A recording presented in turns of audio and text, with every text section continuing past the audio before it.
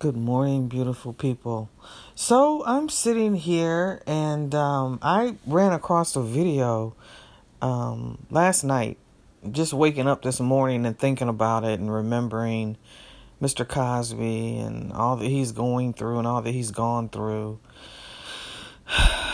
If you guys have not seen the Commonwealth versus Bill Cosby documentary by Nicole's View, please watch that. So I was thinking about how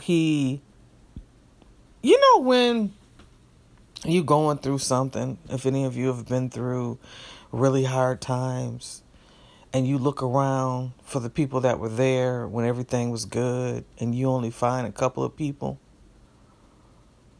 And I was thinking about that with Mr. Cosby.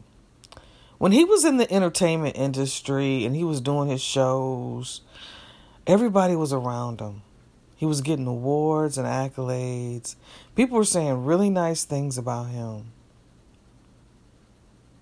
And then when all the allegations came out, and these ladies start talking and telling these stories, I began to think to myself, who was telling the truth and who was lying? I said, people are just believing what these women are saying at face value. They're not questioning them. They're not sitting them down and trying to figure out if they're lying or if they're telling the truth. Automatically, when they say, I did this with Mr. Cosby, he put a pill and he put a powder in my drink, or he gave me a pill to have me relax and chill out. What was it that was going to make sure that Mr. Cosby received justice? What was that one thing that was going to happen to make sure that these women who were telling these stories were going to be held accountable? To this day, there's been nothing that has occurred except for a few women saying, yes, we lied. We exaggerated our story. Those were the women that had large platforms that were high-profile women. What about the other women? What about the women that were on the cover of a magazine? There were 50, I think, that said that Bill Cosby did these things to them. I never see myself as shaming anybody who is a victim or a survivor of abuse. But I will tell you, I want to sit down and have a conversation.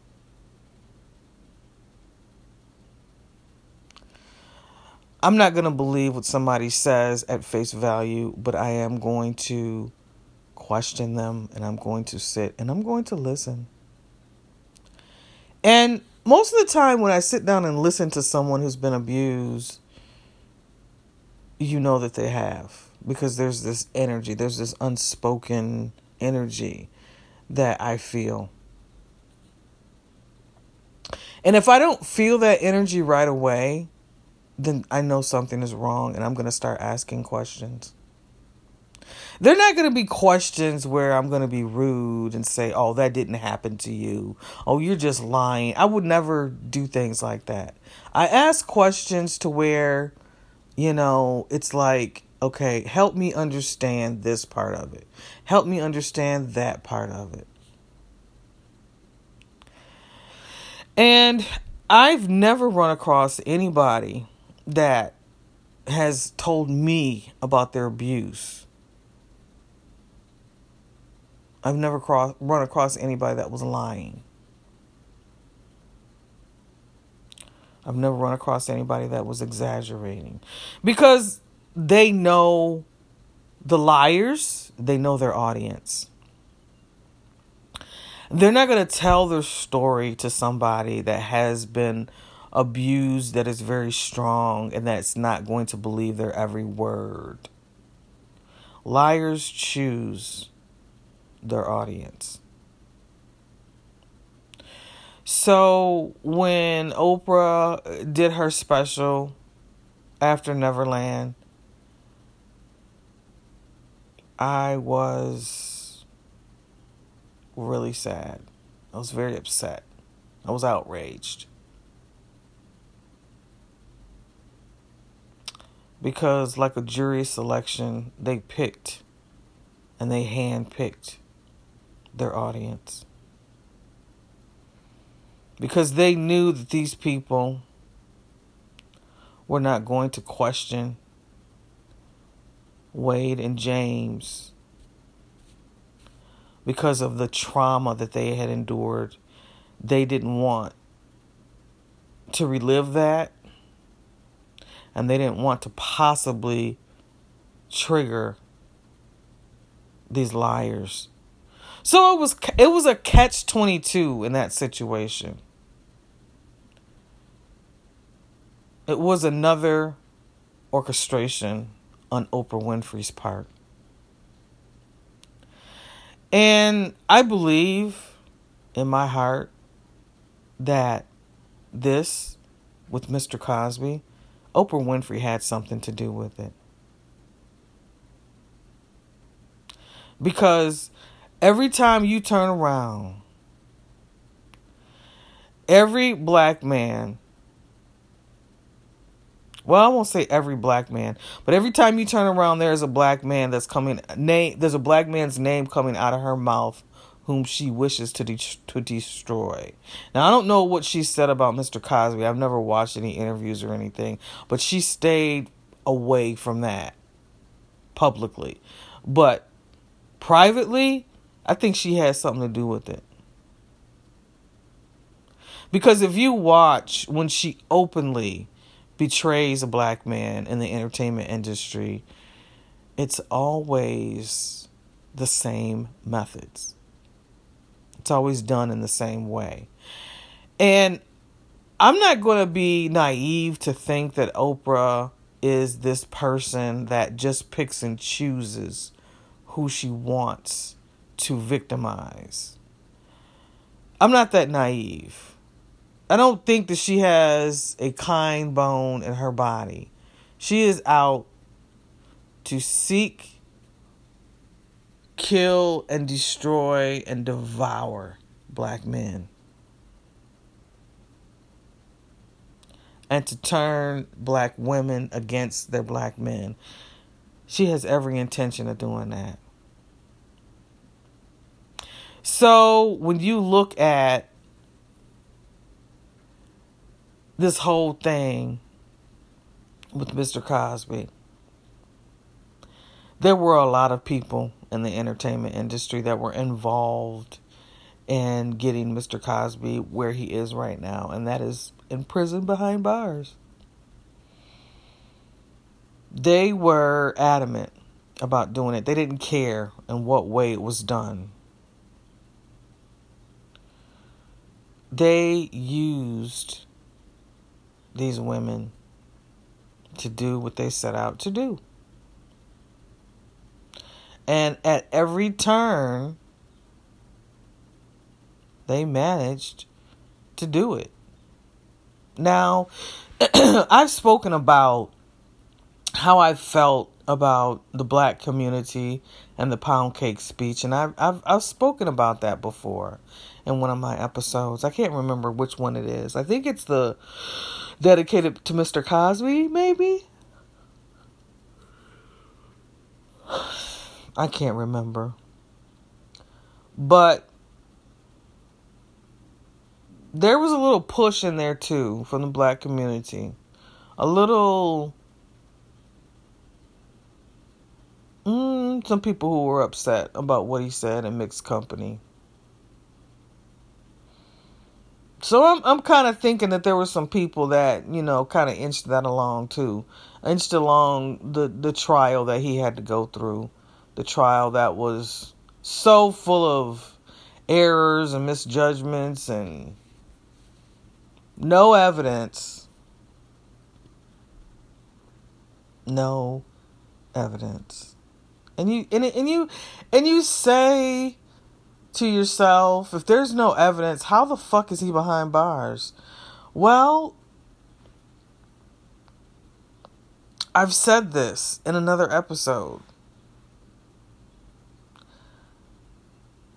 When there is something that happens in the court of law that does not seem right, it is because there are more dirty motherfuckers than there are people who want justice to prevail. I've said this before.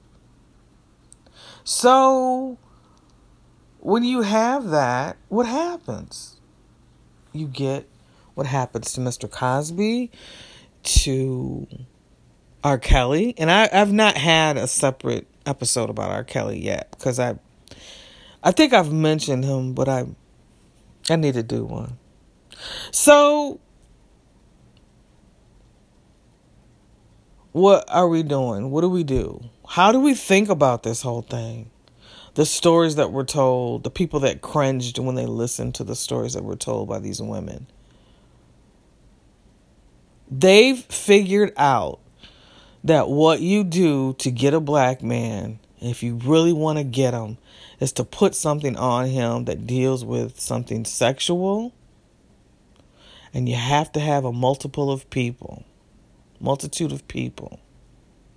But in Michael Jackson's case, they had a few people, a handful, but they had 30 years, 40 years of lies to ride with them, to encourage these liars to do what they did to Michael. See, when Wade Robson came out in 2013 and said that Michael, lied, when he lied on Michael in 2013, he didn't do that by himself. It wasn't just his mother. It wasn't just his sister. Wade did that with some encouragement from other people.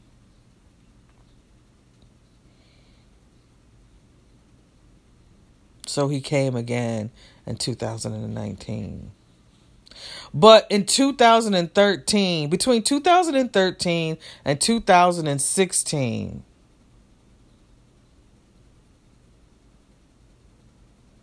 I believe somewhere in there the plan was drawn up to create Leaving Neverland. Somebody needs to investigate Dan Reed.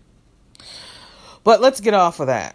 So, Mr. Cosby, I am so sorry that he is where he is. So when I think about him, I think about the few people that stood up for him. And I listen to Harvey, Your World, Your View every once in a while. I haven't subscribed to his page. Again, I'm not going to. I'm just going to watch his videos here and there. But he does talk about the people that supported Mr. Cosby. And one of his really strong supporters is Felicia Rashad. This lady is so strong for standing by Mr. Cosby. And people don't think about how she was under those covers with Mr. Cosby time after time. She got pregnant with Condola. I think that's her daughter's name. And she had to cover up her belly. I was so happy for her when people were talking about that. I was like, oh my God, she's pregnant. She's going to have her baby. And I'm like thinking, how was she going to manage on the show? And I remember her and Mr. Cosby being in the bed and she had her stomach covered. And there were certain scenes where she was in where they wouldn't show her belly because she wasn't pregnant on the show. So I thought this was beautiful. I thought it was lovely. I thought it was so lovely. And nobody thought to think that Felicia was with Mr. Cosby in intimate ways And she didn't say anything. But I guess Felicia came along at a time after all of these women say that Mr. Cosby did these things to them. So maybe he's not doing those things anymore. Maybe it's just that she is all in a world all her own, and Mr. Cosby treated her differently. No man who is going to abuse women will resist the urge to try and abuse more. They can't just put the brakes on shit.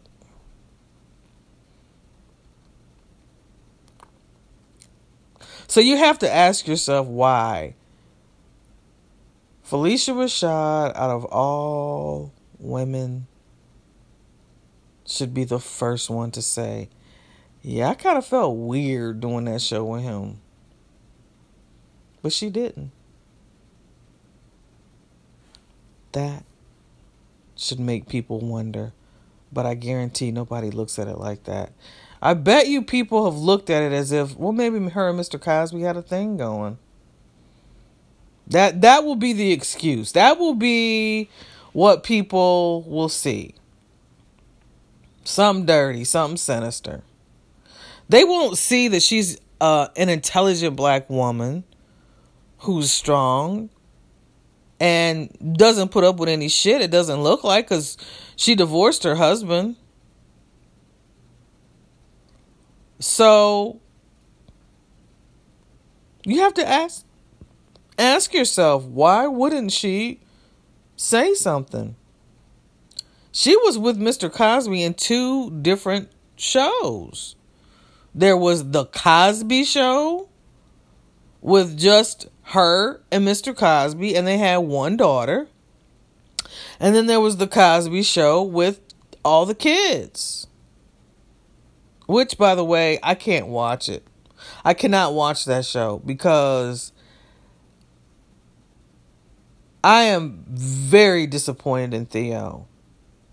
Malcolm Jamal Warner. I'm so pissed at him. Because that Negro, his acting is horrible. It was horrible on that show. And I used to think to myself, can't they get another Theo? Because this nigga cannot act. I would think that his friend, Cockroach, would be more suitable as a Cosby kid than Theo. He was so bad at acting. And I was like, okay, well, we'll just roll with it. And, so yeah. Felicia Rashad was his standalone. And I think there were a few other people in the Cosby Show that didn't turn their backs on Mr. Cosby. Raymond Simone, she stuck up for him, and then she turned around and flip-flopped, so you can't trust what the fuck she says. Lisa Bonet, I knew she was going to turn her back on him because she just nasty anyway. When she went and did that damn movie during her Cosby Show stint, and she came crawling back, I was like, yeah. I had no more respect for her after that. I was like, she is a nasty person. Tempest Bledsoe, I think she's stuck by Mr. Cosby. But she's always been a really intelligent young lady. And I think that Rudy, what is her name? I can't remember Rudy's real name. But she's grown now. I think she's got her own daughter. She's been in relationship after relationship. And she's engaged again to some guy. And I think Rudy is going to have issues with her love life for a while. But she seems to be supportive of Mr. Cosby, I think. But Felicia has been supportive of Mrs. Camille Cosby as well. And she stood by her. And you can't help but feel bad for Camille. I need to do an episode on her because I don't know much about her. So I want to do some research on her and give respect to her. Because it can't be easy. It can't be easy.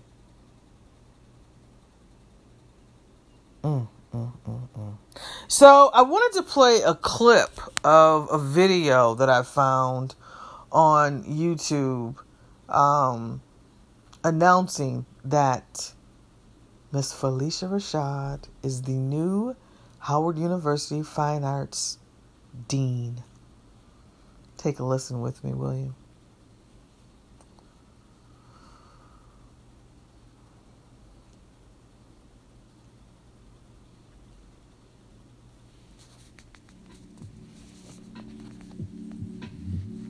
Privileged to be joined today by the Dean of the reestablished Howard University College of Fine Arts, Dean Felicia Rashad, who has had a turn as one of America's most iconic actors and a proud alumna of Howard University. So, Dean, first, congratulations to you, and thank you for your time today. Can you first describe the feeling? I would imagine for any alumnus coming home, it is a great feeling to be able to lead a college of which you are a product. But at Howard University, I know it's a distinct feeling. Can you kind of describe that emotion for you as of last week?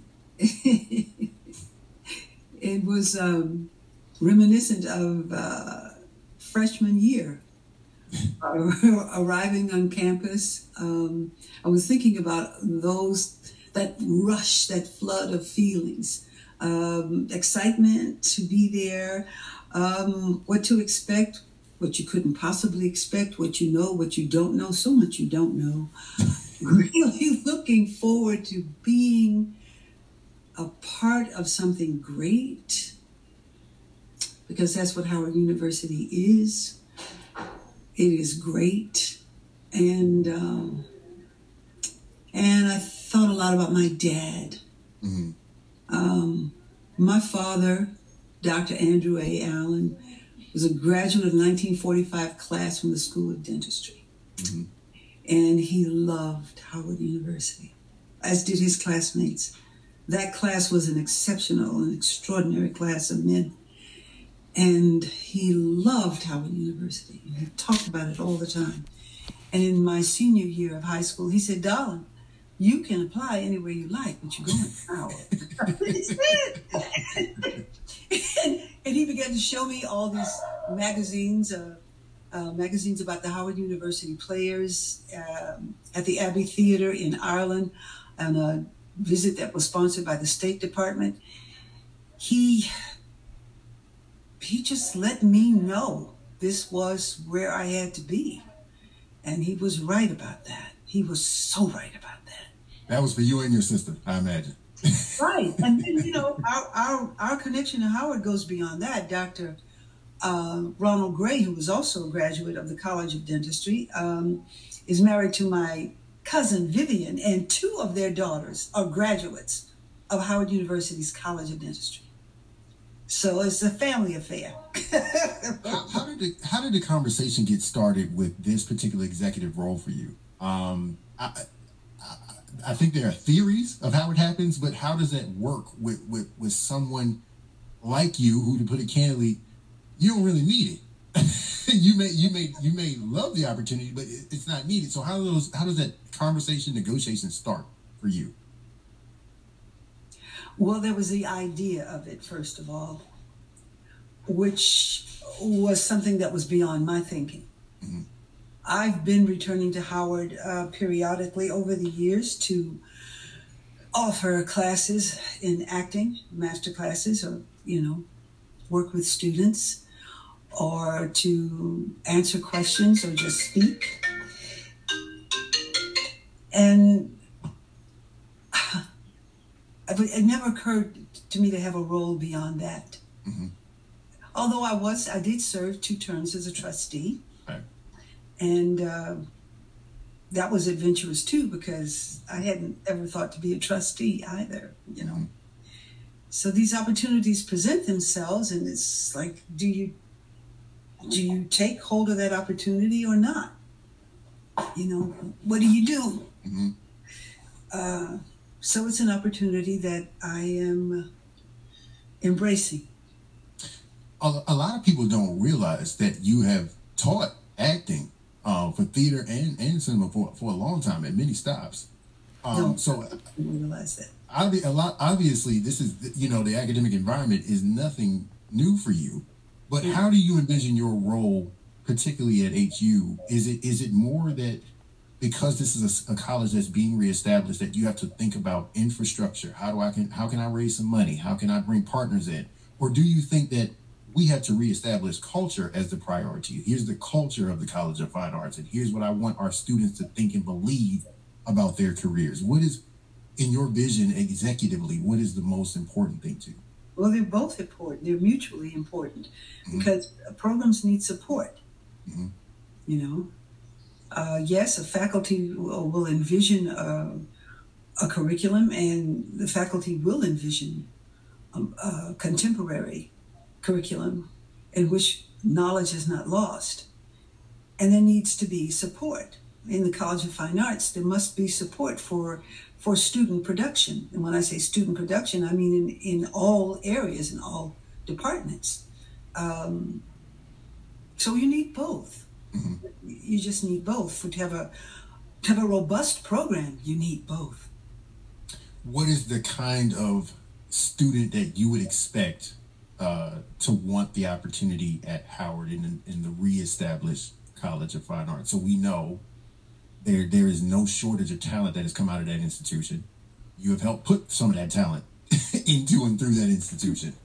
But now that you're there, a whole bunch of folks are going to want to come to that institution. So what do you expect, or what is the caliber of student that should be prepared for the Howard, particularly the theater training, the acting track, under your vision and under the faculty's advisement and under the faculty's direction? What can they expect, or what caliber of student are you looking for?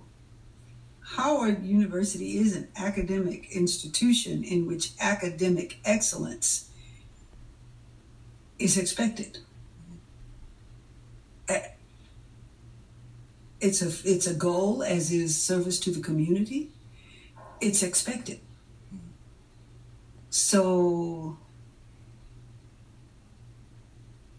the students at the College of Fine Arts should not be different from the students in liberal arts or engineering and architecture or in medicine or in any of the other colleges. These are people who are here to do the work. Mm-hmm. That's the caliber of student that I would expect. And when I say do the work, I mean all of it. All of it. Artistic disciplines and training and academic disciplines as well. Mm. Yeah. You said a contemporary experience for Howard. What do you think will be different about the college under your tenure versus how you came through as an undergraduate? What are some new things about acting and method that students will need to be prepared for to have opportunities in Hollywood, because the industry is so different and it's displayed in so many different ways? What are things that actors need to know now that maybe you didn't know or you've seen evolve over time? There are different techniques that develop through time in the theater